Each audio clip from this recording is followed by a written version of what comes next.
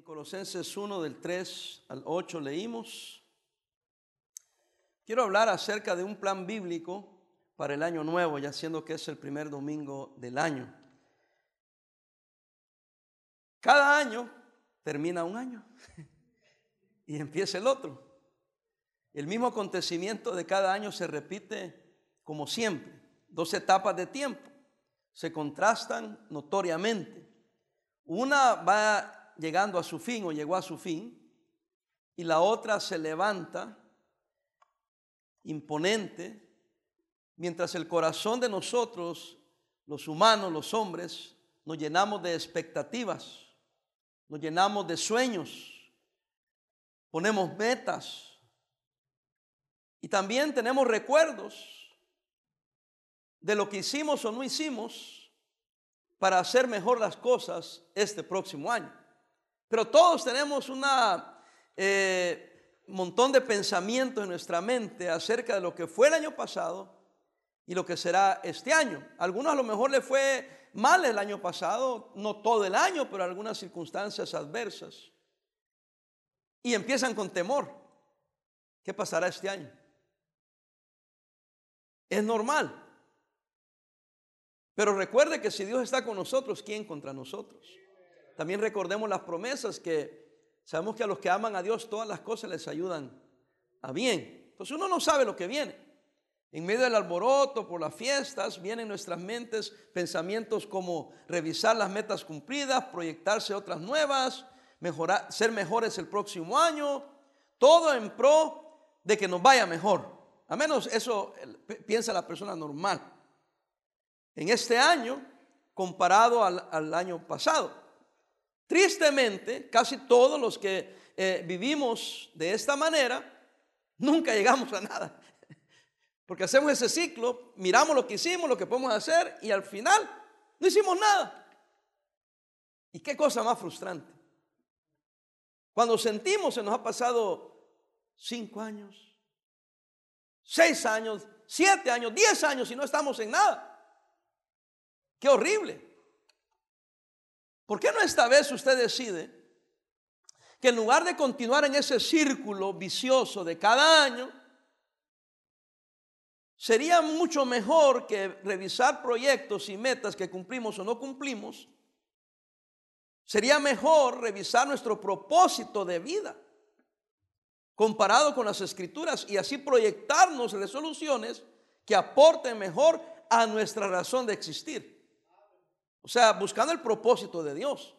No lo que yo he querido hacer, no las ideas que yo tengo, no los proyectos que yo tengo, sino, Señor, ¿cómo puedo cumplir tus propósitos en esta vida? Porque por algo estoy aquí.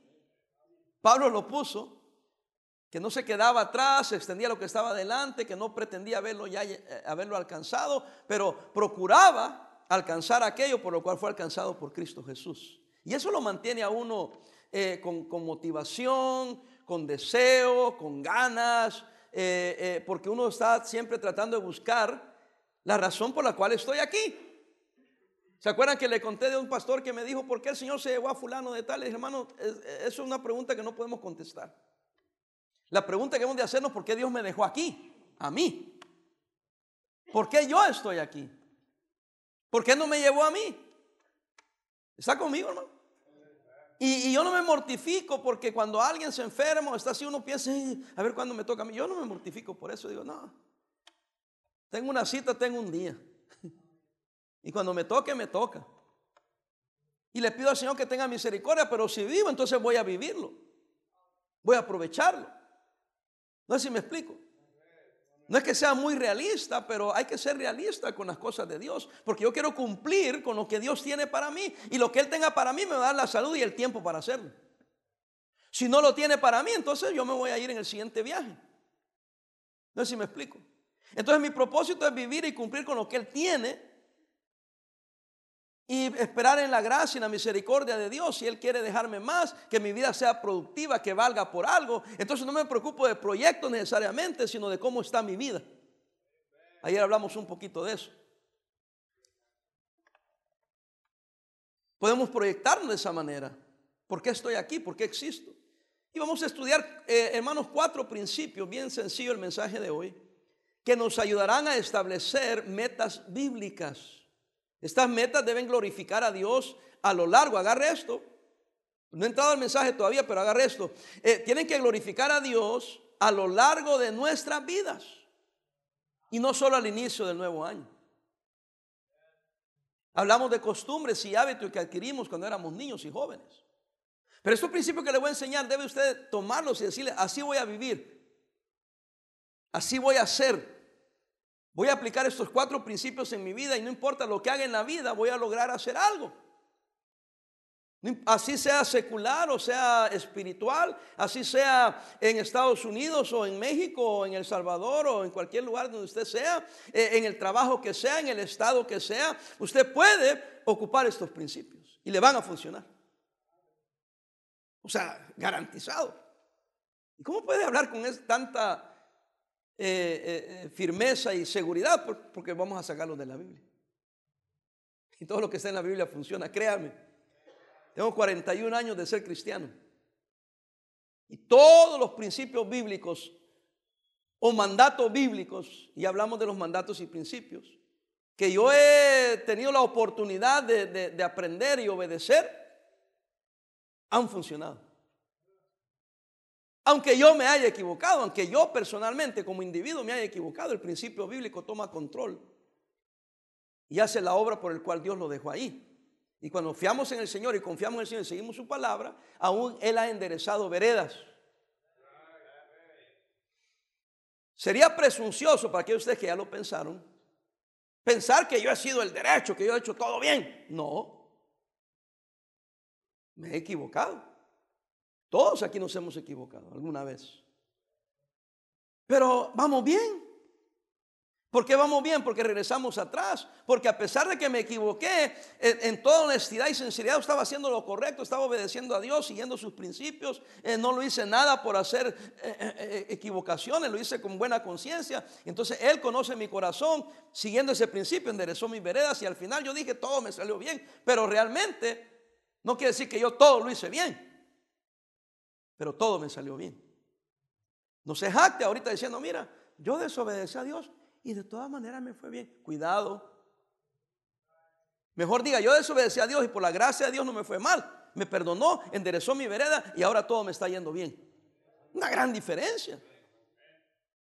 Eso le asegura a usted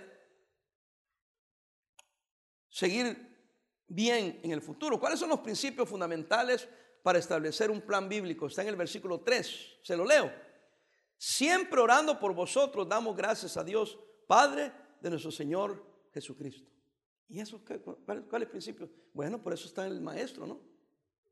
Yo se lo voy a barajear. Decimos allá, barajeámoslo más despacio, ¿no? No me esconda la carta, dígamelo. 4 principios, se los voy a decir y después vamos a ir a visitarlos uno por uno. El principio de la dependencia. Pablo dice: siempre orando por vosotros. Siempre, dijo. Siempre. ¿Sabe qué significaba eso? Que siempre estaba dependiendo de Dios. No algunas veces, no cuando, no, siempre orando por ustedes. Porque sabemos que si algo bueno va a ser por la gracia de Dios. Principio de la dependencia. Orar es depender de Dios. El acto de ponerse rodillas y orar es decirle: Señor, yo dependo de ti. ¿Cuántas veces nos han dicho: no la vas a hacer? Y yo he dicho: es cierto, no la voy a hacer, pero no dependo de mí, dependo de Él. Vean la diferencia, hermano, cómo cambia todo. De tal manera que no importa lo que los críticos digan, sus enemigos digan de usted, digan: estoy de acuerdo, no la voy a hacer, no puedo hacerla, pero hay un Dios en el cielo que Él sí puede, yo dependo de Él. Ubíquese. Segundo principio, el principio de servicio. Servir a otros, vivir por otros. Mencionaba de hermanos y hermanas que se quedan y limpian y hacen esto y hacen lo otro y cantan y sirven y actividad que tenemos andan sirviendo y banquete que tenemos hasta limpian y sirven y hacen todo.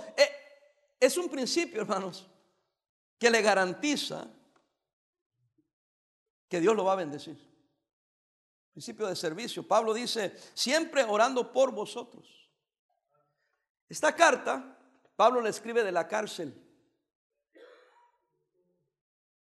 Primera vez que fui a Puerto Rico, pasamos ahí por la capital, San Juan, íbamos en la autopista y el pastor Mike Casilla, bromeando, me dijo: mira, hermano, ese es el Hotel Hilton.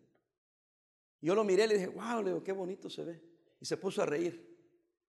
Era la penitenciaría. Pero ahí le llaman el Hilton. Se fue a hospedar al Hilton. Pues hermano, Pablo no estaba en una cárcel que parecía el Hotel Hilton. Eran cárceles horribles. Y él está orando. ¿Por quiénes? Por los otros. Siempre orando por vosotros. Siempre sirviendo a otros, preocupado por otros. Por el bienestar de otros. Eso es lo que es el servicio. Es hacer algo para el bien de otro. Oh, no, yo solo sirvo a Dios. ¿Y cómo servimos a Dios? Sirviendo a otros. El otro principio es de la gratitud. El principio de la dependencia, el principio del servicio, el principio de la gratitud. Siempre orando por vosotros, damos gracias ¿a quién? A Dios. ¿Qué versículo? Hermano, es bien sencillo, pero vea lo profundo. Sabiendo que dependen de Dios, sabiendo que hay que vivir por otros y sabiendo que hay que darle gracias a Dios. La gratitud. Vivimos en una sociedad donde ya pensamos que somos merecedores de servicios, merecedores de esto, y no hay gratitud en nuestros corazones. Si ustedes fuéramos honestos, son pocos los niños y los hijos de ustedes que les agradecen por la comida que usted les da. Bien difícil que un niño venga y le diga: mamá, gracias por la comida, gracias por trabajar. Papá, gracias por levantarte temprano y irte a trabajar para comprarme esto y aquello. ¿Sabe qué dicen los jóvenes? They have to. Es su obligación, dicen. Esa es la triste generación en la cual vivimos. Nosotros, mi hermana está ahí, mi mamá está ahí. Gracias a Dios que ya comimos. Gracias mamá, gracias papá.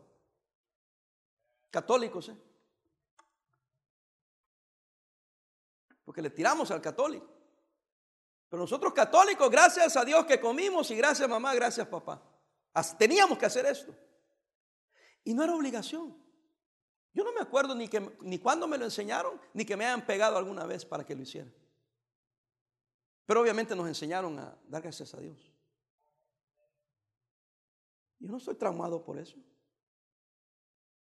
Y nosotros no enseñamos a nuestros hijos la gratitud. Cualquier niño, cualquier joven que aprenda a estar agradecido con Dios, y a propósito adultos, ¿cómo sus hijos van a estar agradecidos con Dios si usted mismo no está agradecido con Dios?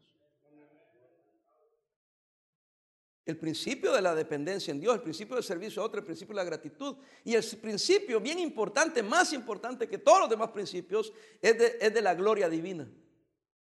Siempre orando por vosotros, damos gracias al Señor, a Dios, Padre de nuestro Señor Jesucristo. Vea cómo le está dando crédito al Padre y al Señor Jesucristo. ¿Sabe qué está diciendo? Todo esto es por la gracia y para la gloria de Dios.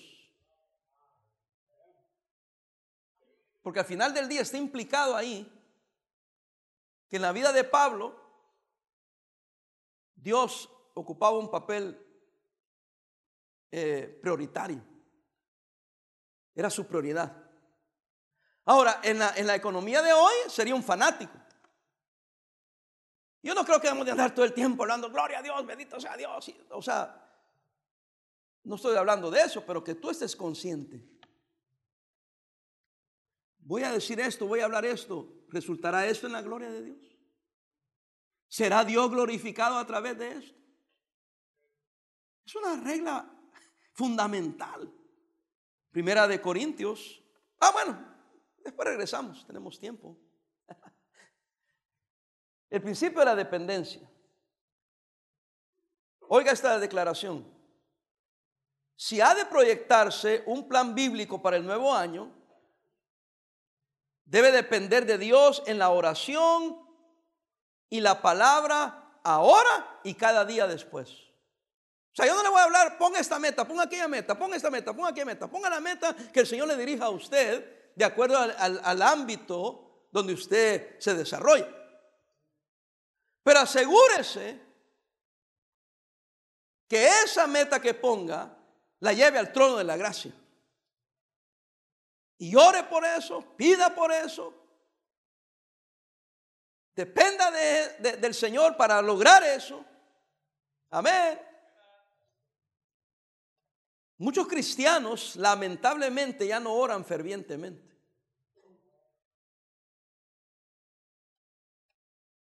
Algunos ya crecieron demasiado como para humillarse a orar. Ya dominan los temas bíblicos. Ya saben las lecciones de memoria. Ya tengo mucho tiempo en la fe. O ya soy líder en la iglesia. Ya no dependen de Dios. Dependen de lo que saben. Hermanos, fíjense, me pongo yo de ejemplo porque si no, algunos se enojan y tomo enojo a algunos porque me pongo de ejemplo, pero no creo que yo me enoje conmigo mismo. Porque alguien dijo, el pastor solo sacándolo a uno de ejemplo. Bueno, en 41 años ya he aprendido algunas cosas, ¿no? En 39 años de ministerio ya he aprendido algunas cosas. Es bien fácil para mí, por eso no lo estoy regañando, estoy diciendo que tengamos cuidado. Como yo ya tengo bastante en esto, para ser más corriente y más ordinario, ya tengo colmillo. ¿Cuántos creen que ya sé el teje y maneje del ministerio? Es como usted sabe el teje y maneje de su área de trabajo, ¿no? Por supuesto que sí. Decía el pastor Hernán Cortés, no le puede enseñar trucos viejos. ¿Cómo es? No le puede enseñar trucos nuevos a perro viejo.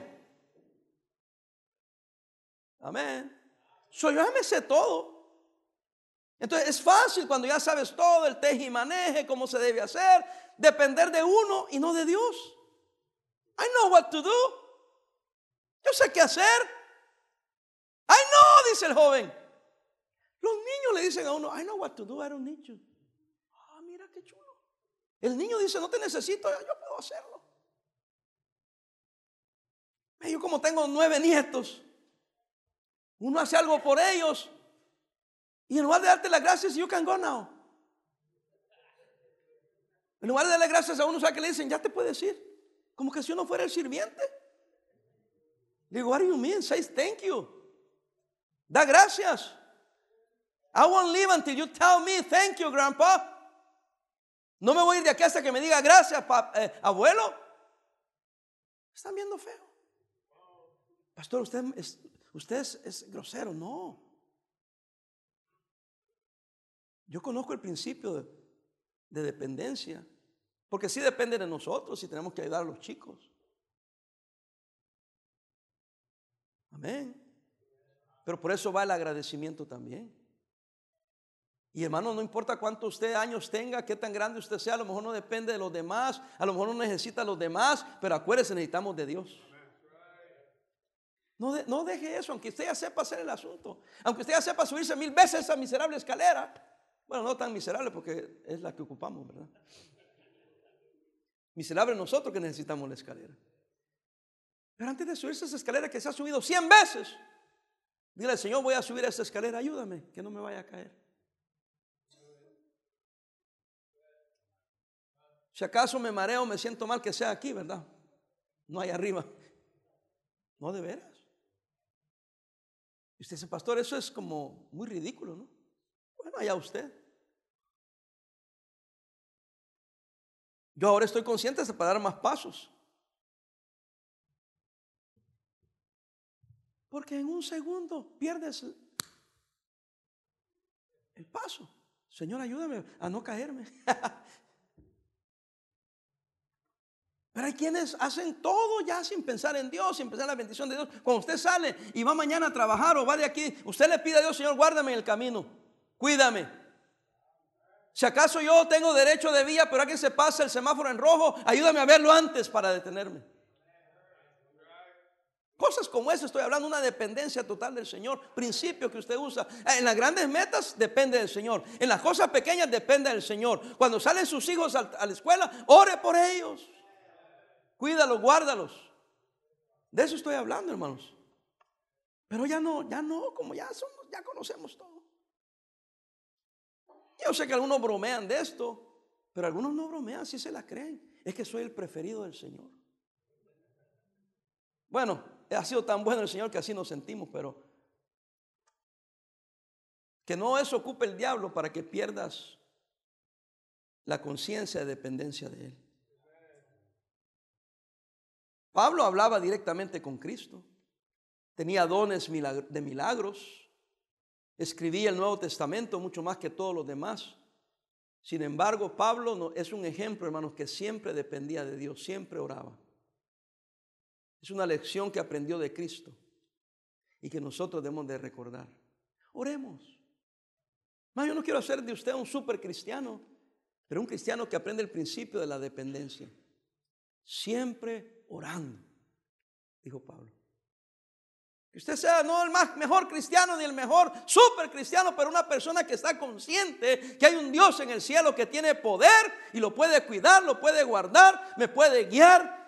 Y si algo bueno va a salir de esto, va a ser por la gracia de Dios, dependencia. El principio del servicio. Si hay de proyectarse un plan bíblico para el nuevo año, debe enfocarse en los demás antes que en usted mismo. Ya leímos, Pablo decía siempre orando por vosotros. No estoy orando por mí, por ustedes. Gracias a los que han servido. Pero ¿podrían algunos de ustedes empezar a ayudarnos? A servir también. Y no seas sinvergüenza. ¿Y cuánto me van a pagar? Hermano, ya con que viva, dale gracias a Dios que estás vivo. Porque si no vas a servir al Señor, mejor muérete. Ay, no, pastor, no sea malo. ¿Te imaginas que estás tan amargado que ni bromas aceptas ya?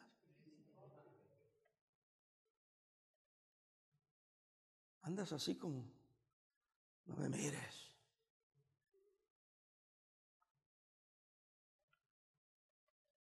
Pablo nos enseña que su prioridad de oración y de su ministerio se encontraba en los demás, antes que en él mismo. Y tenía haber razón de haber orado, Señor, ayúdame a mí. Siempre orando por mí, que estoy aquí en la cárcel, ¿no? Y oren por mí ustedes, no, dice, siempre orando por ustedes. No me importa mi persona, yo estoy aquí, estoy sufriendo, pero estoy contento, pero me preocupa ustedes, el bienestar de ustedes. Amén. Pablo tenía lo que en Filipenses él nos hablaba del sentir, el corazón, la mente de Cristo. Vayan a Filipenses 2:2, por favor. Un libro hacia atrás. Filipenses 2:2. ¿Están aprendiendo algo, queridos hermanos?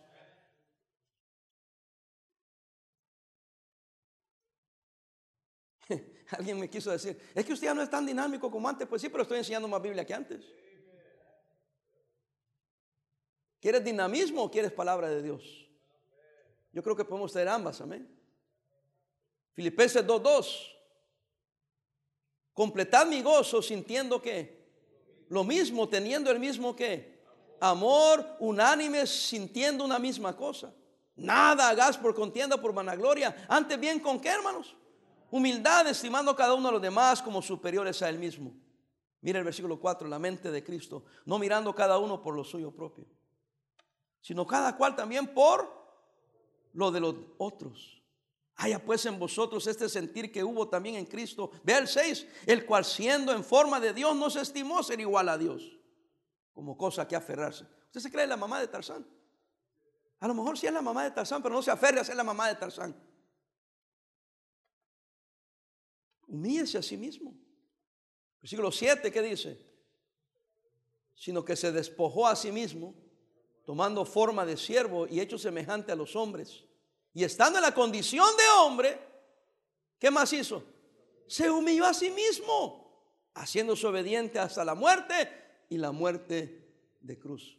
Entonces el versículo 9, por lo cual Dios también le exaltó hasta lo sumo y le dio un nombre que es sobre todo nombre, pero aún así nos enseñó la humildad. En condición de hombre ya era humillación para él, pero en condición de hombre todavía se humilló más. ¿Pensando en quién? En otros. Pero vea qué interesante, no se quedó ahí. No se quedó ahí. Dios lo exaltó hasta lo sumo. ¿A quién da gracia a Dios? A los humildes. ¿Y a quién resiste? 1 más 1, 2, hermano. ¿Qué quiere ser usted, el humilde o el soberbio? 1 más 1, 2. Yo quiero ser el humilde. Pero muchos de nosotros pensamos, no, es que si me humillo, no, de por sí me tratan mal y si me humillo va a ser peor. Pues sí, está bien. Pero dice que Dios exalta. También dice la Biblia que Dios exalta a quienes. A los humildes. Sí, por un rato te humillas y quizás van a aprovecharse de ti, pero después Dios te va a exaltar. Y aquel que lo humilló a usted, Dios lo va a bajar. Dios lo va a bajar. ¿Qué quiere ser? ¿Al que Dios baja o al que Dios sube? ¿O quieres subirte tú? O sea, una de dos. Yo prefiero yo bajarme y dejar, si es la voluntad de Dios, que Él me suba. Y si no me sube, no problem. Relax. Yo ya me humillé. Cualquier cosa que me venga es buena para mí. Porque no espero nada. Porque quiero vivir para otros, por otros. Cuando uno quita su mirada de sí mismo, ese es el narcisismo pecaminoso, horrible, feo. Por eso hay personas que caen mal. Son odiosas. Porque solo pensando en ellos, mí, yo y nadie más. Hemos tenido personajes famosos recientemente. Que no te gustó lo que fulano hizo por el país. Sí me gustó lo que hizo, pero I hate that person. La persona, la actitud. No es necesario para subir a aplastar a todo mundo. Ya me miraron mal. Lo tenemos en las iglesias, lo tenemos en la política, lo tenemos en los gobiernos.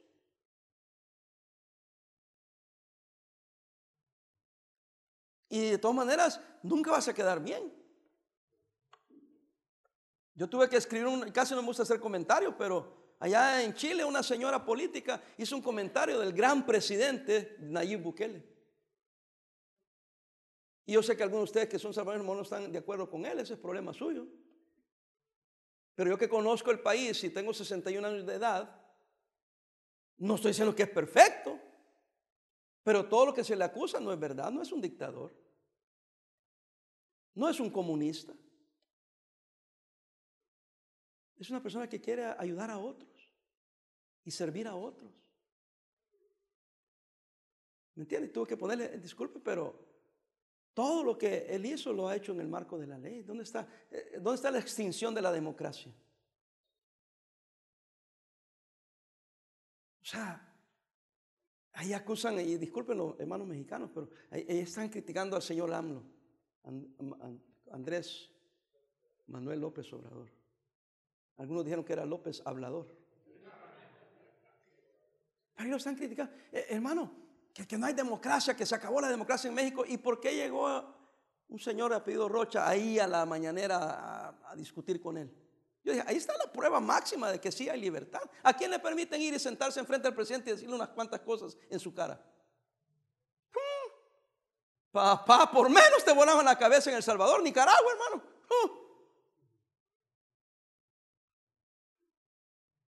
Que se está perdiendo la democracia, le dijo un jovencito ahí a Bukele.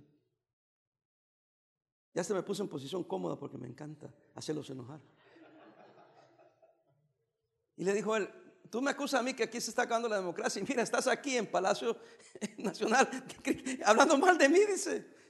¿Qué más libertad quieres? Y te estoy contestando las preguntas con todo respeto. Pero bueno, eso es política. Nunca vas a quedar bien, querido hermano. Pero nosotros, ¿con quién nos interesa quedar bien? Con Dios. Y dejar que Dios me vindique, que sea Dios el que me levante, que sea Dios quien me bendiga. En efecto, hace 2 años el presidente cometió un error, se fue a meter a la asamblea y iba lleno de soldados y se miró mal eso. Pero el hombre se percata. Y ahí se pone a orar y dice, vámonos. Dice, no vamos a hacer nada.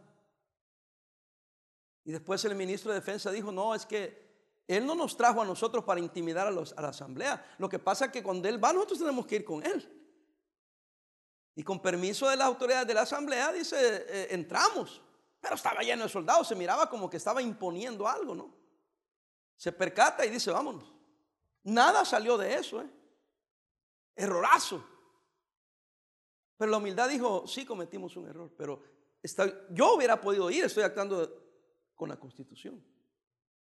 Pero sí entiendo el escandalote y cómo se vio para tomar fotografía, pero esa es la humildad.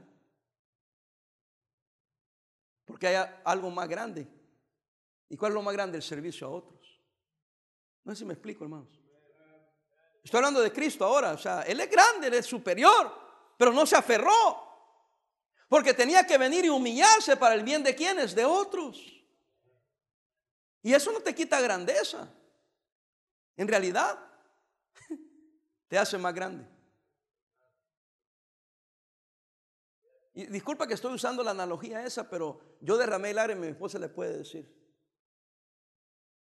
El ministro de Defensa, el general o almirante Merino en El Salvador, durante pandemia yo lo vi cargar frijoles, subiendo cerros y dándole de comer a la gente. Yo lloré, porque cuando yo era joven yo vi ahí sí que una dictadura militar. ¿Y cuándo iba a ver a un general, hermano? Y yo lloré, dije, si solo ese es el cambio, yo quiero ese cambio. Donde un general de 2 o 3 estrellas y ministro de Defensa anda sirviendo al pueblo. Y lo llevaron a la asamblea para cuestionarlo porque andaba sirviendo al pueblo. Estamos bien amolados, porque no quiero usar la griega porque se enojan algunos. Cuando es un delito servir al pueblo. Y como nosotros venimos de esas culturas, hermanos, es bien fácil venir a cristianismo y seguir con esos traumas, con esas culturas. Es que si yo sirvo aquí, ¿cómo voy a andar yo limpiando y barriendo? ¿Cómo? Si yo soy aquí, hermano, en Cristo no somos nada. Aprende ese principio. Sea un servidor. Sea un servidor en el hogar, sea un servidor en el trabajo, sea un servidor aquí en la iglesia, sea un servidor en su vecindario, sea un servidor con sus familiares, sea un servidor. Pastor, ¿por qué me arriesgo a que se aprovechen de mí? Bienvenido al club.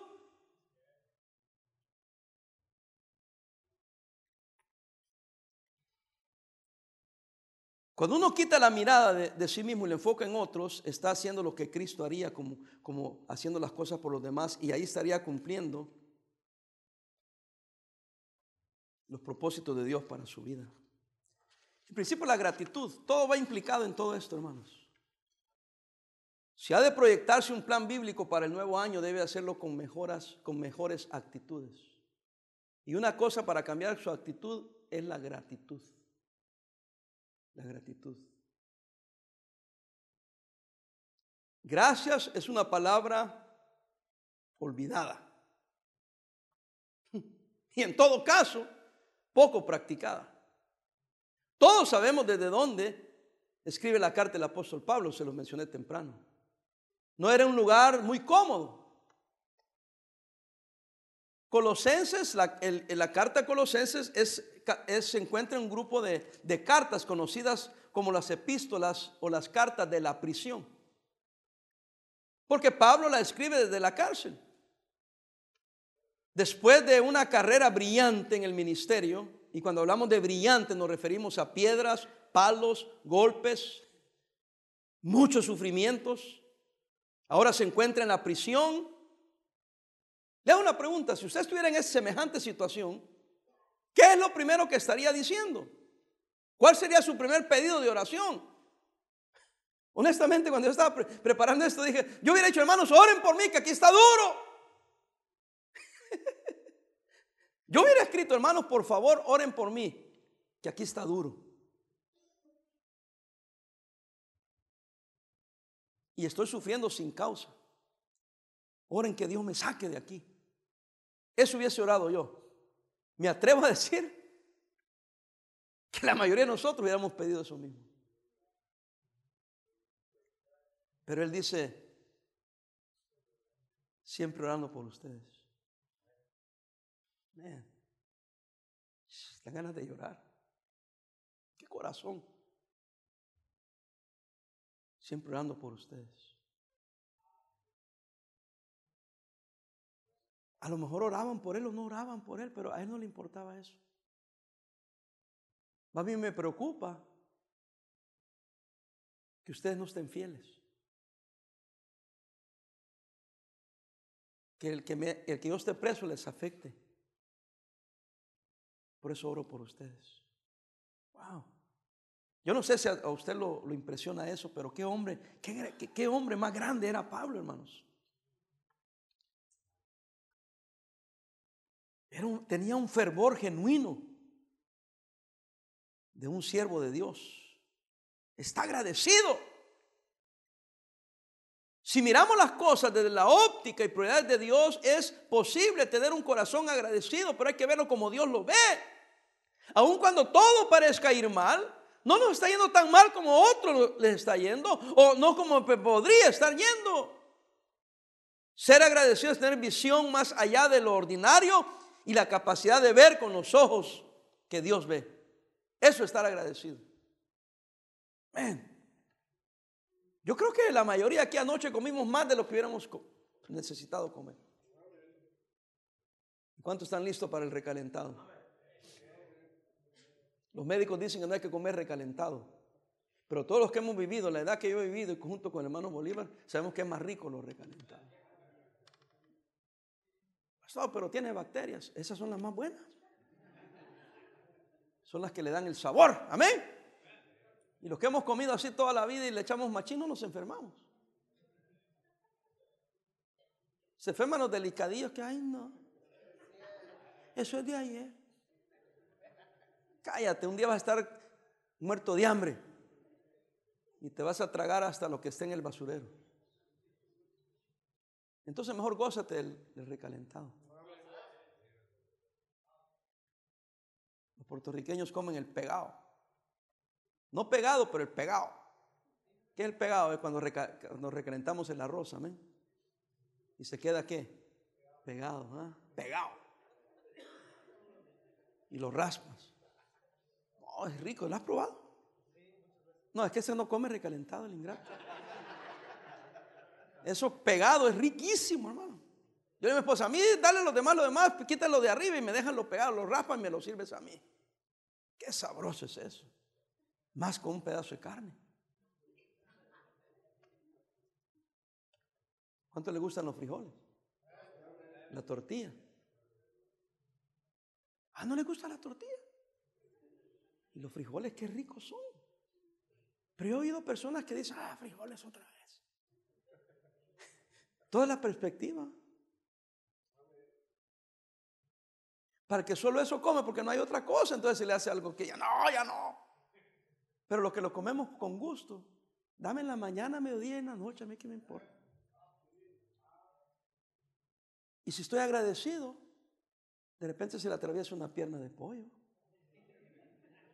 Si estoy agradecido, se le atraviesa unos platanitos maduros fritos. Amén, hermanos de Ecuador.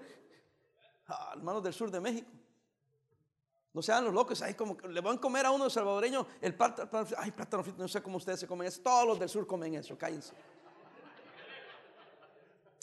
Ya vienen de allá del sur, vienen de Chiapas y de Oaxaca, aquí vienen diciendo que son de la capital. Así son los del Salvador también. Son de allá de unos cerros, bro, y todos son de la capirucha.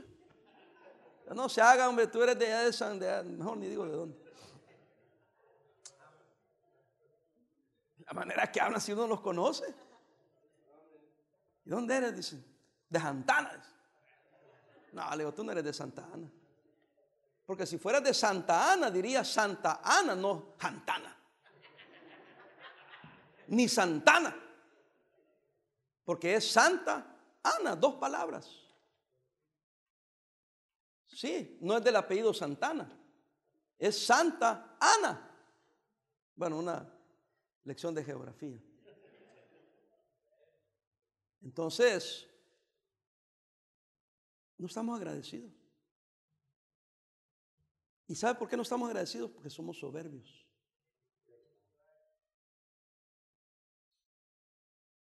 Yo he tenido gente, yo me acerco a algunas personas y le digo, ¿de qué parte de El Salvador es usted? Me quieren matar. No, no soy de El Salvador. Ah, no te hagas, yo soy de allá, papá. ¿Por qué te avergüenzas? Dilo. Oh, ya me quieren. ¿De dónde eres? De Michigan. Di que eres de Michoacán, hombre.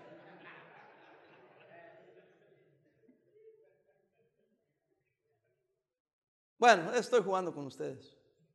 Pero no somos agradecidos, hermano. Dale gracias a Dios por todo lo que eres y tienes. Y dale gracias por lo que no tienes.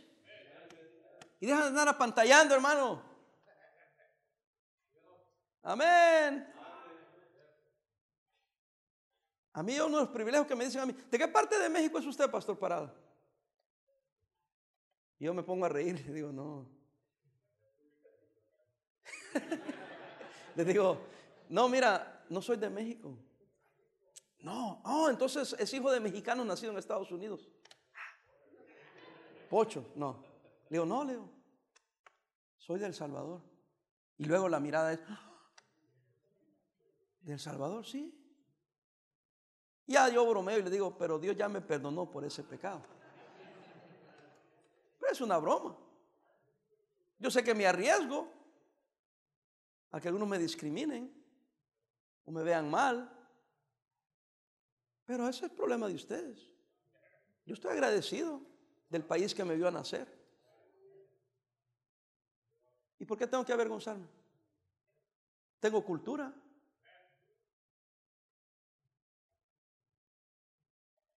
Y eso es lo más importante. Ya casi parezco AMLO.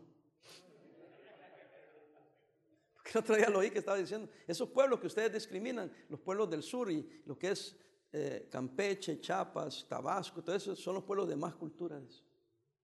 Ustedes los han impedido la educación, o sea, el estudio y la tecnología y todo eso, pero son más educados que todos ustedes. Órale. Yo dije, estoy de acuerdo. La nobleza, la educación que hay en esos lugares.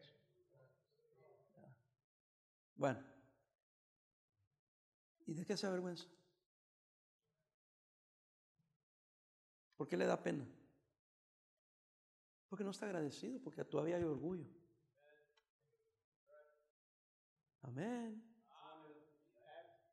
Tengo que terminar, hermanos. Es la 1:22. Le dije a mi esposa, ni voy a anunciar que voy a terminar temprano porque siempre les miento. ¿Se fijaron que no anuncié hoy?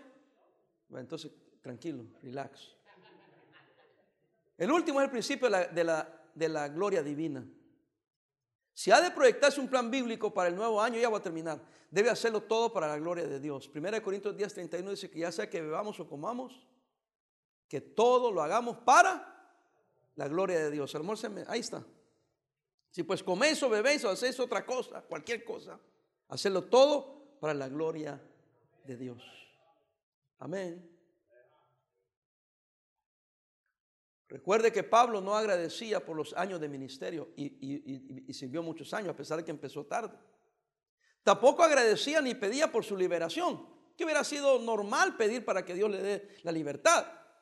Pero Pablo no agradecía por los años de vida y ya había dado sus vejez al Señor, era un anciano ya. Tampoco ni las metas que había cumplido, y había cumplido muchas metas. Pablo agradecía porque Dios estaba perfeccionando su obra, oiga, en la vida de los hombres, en la vida de los hermanos. Eso agradecía a él. ¿Sabe qué estaba diciendo? He hecho mucho, pero no he hecho yo. Es la gracia de Dios.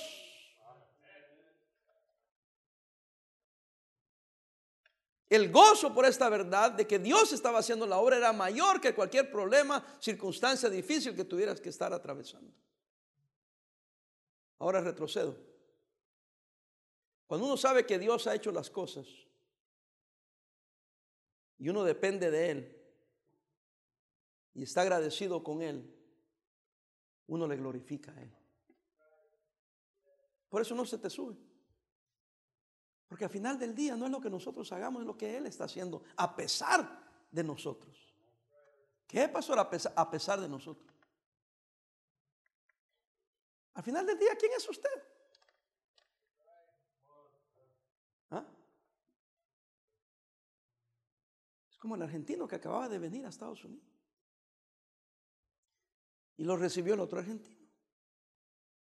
Y todos los días lo llevaba a comer lo mismo. Y le dijo, ya me cansé de comer lo mismo, le dijo. Y ahora te vas a ir a trabajar, che, y ahora yo, ¿qué hago aquí? Y le dice, pues mira, ¿y qué quieres comer? Dice, quiero unos cuantos huevos con un pedazo de carne, le dice. Pero ahí en la esquina, en ese restaurante puro americano, solo inglés hablan. Y pues mira, te voy a enseñar cómo decir. Steak and eggs. Y no podía decirlo. Acaba de venir, tenía una semana. Le dijo, dile, ¿usted quién es? ¿Usted quién es? Cuando ella le diga, what do you want to eat today? ¿Usted quién es? Y ella le va a entender y te va a traer los huevos y un pedazo de carne. Entonces el argentino dice, ya voy preparado. ¿Usted quién es? ¿Usted quién es? Y cuando le pregunta a la americana y le dice, what do you want to eat today? Se le queda viendo eso. ¿Y vos quién sos?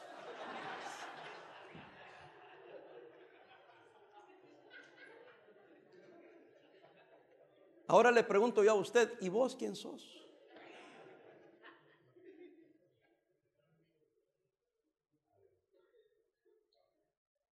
¿Quién eres? Dale la gloria a Dios.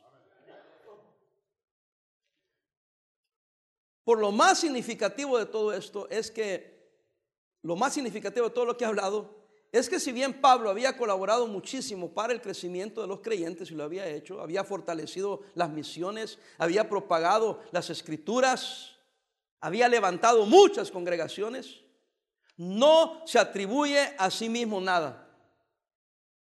Siempre orando por vosotros, damos gracias a Dios. Damos gracias a Dios.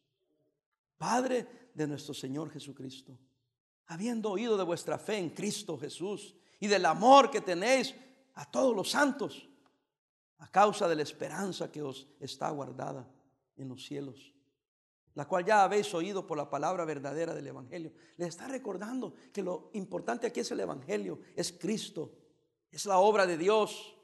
Por eso yo le ruego a Dios, le pido a Dios, estoy agradecido con Dios, dependo de Dios. Y al final del día yo no merezco la gloria, sino Él merece toda la gloria. Eso es lo que está diciendo Él, hermanos, en esos versículos. Pablo le da la gloria solo a Dios, reconociendo que Él es solo un instrumento. Él solo es instrumento.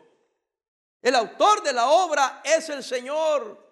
¿Sabe quiénes somos nosotros? El martillo en las manos del carpintero. El martillo no puede hacer nada por sí solo. Necesita la mano del carpintero. ¿Y quién es el Rey de Reyes, Señor de Señores? Es Él. Y nosotros solo somos un instrumento. Amén.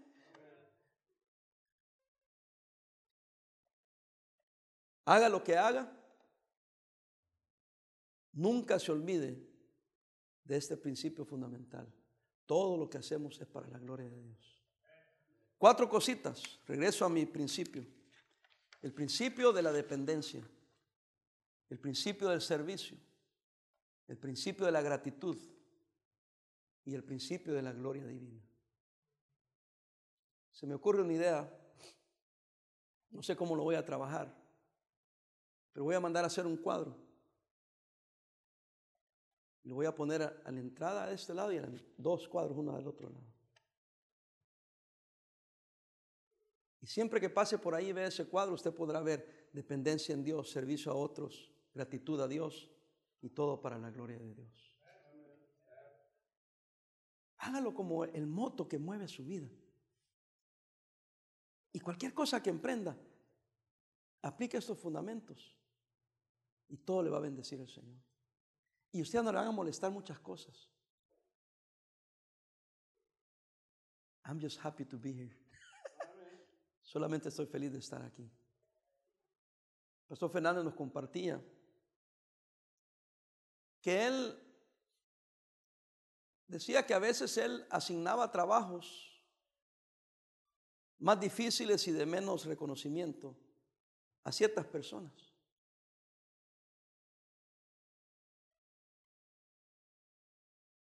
Para que saliera a luz lo que realmente era la persona. Y dice, las personas que son humildes te dicen, pastor, gracias. Wow. ¿De verdad quiere que yo haga eso? Sí. Amén. Gracias, pastor. Dice, ahí te das cuenta. Pero cuando te dicen, no sé por qué usted me está pidiendo eso, yo estaba esperando otras cosas. Ahí tú sabes que hubiera sido un error ponerlo en otros lugares. Yo no estoy diciendo eso para cuando le pidamos que haga algo, usted diga, qué bendición. Porque podrá engañarnos a nosotros, pero a Dios no. Pero si usted lo hace de corazón para el Señor, prepárese, porque Dios lo va a bendecir. Amén.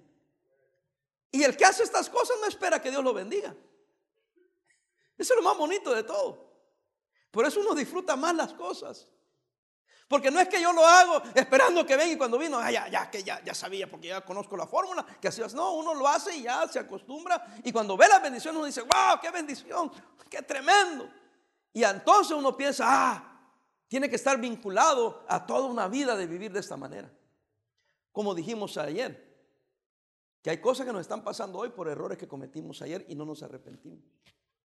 Y como ya pasaron 5 o 10 años, tú piensas, no sé por qué me está pasando tanto, hermano. Corrige todas esas aberraciones que hiciste, pídele perdón por todo eso. Aunque hayan pasado 15, 20 años. Porque también hay consecuencias. Yo no voy a hablar de eso, ya prediqué mi mensaje. Hay consecuencias también. Pero hoy fui positivo y hablo de dependencia de estas cosas y Dios te va a bendecir. Pero también hay consecuencias si hacen lo contrario. Que no voy a hablar de eso. Hermanos, que Dios me les bendiga, les deseo un año feliz, lleno de bendiciones y que vivamos todos para la gloria y la honra de Dios. Amén. Vamos a orar, hermanos.